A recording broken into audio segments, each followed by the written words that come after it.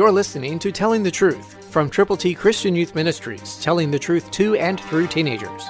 Here is Triple T founder George Dooms. Believe on the Lord Jesus Christ. Do you know that God has done something so special for you that it is really basically indescribable?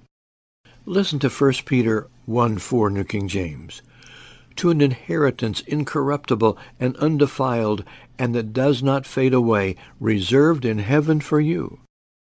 What a promise. What a wonderful thing God has done and wants to do not only for you, but for other people who will respond to God's glorious gospel.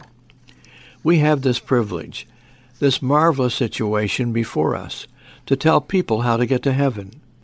An inheritance, incorruptible, undefiled. It won't fade away. It will last and last and last because it's reserved in heaven for you. Very recently, I've been privileged to share with people who have now gone to be with the Lord. Friends that have been working together to get the gospel to folk.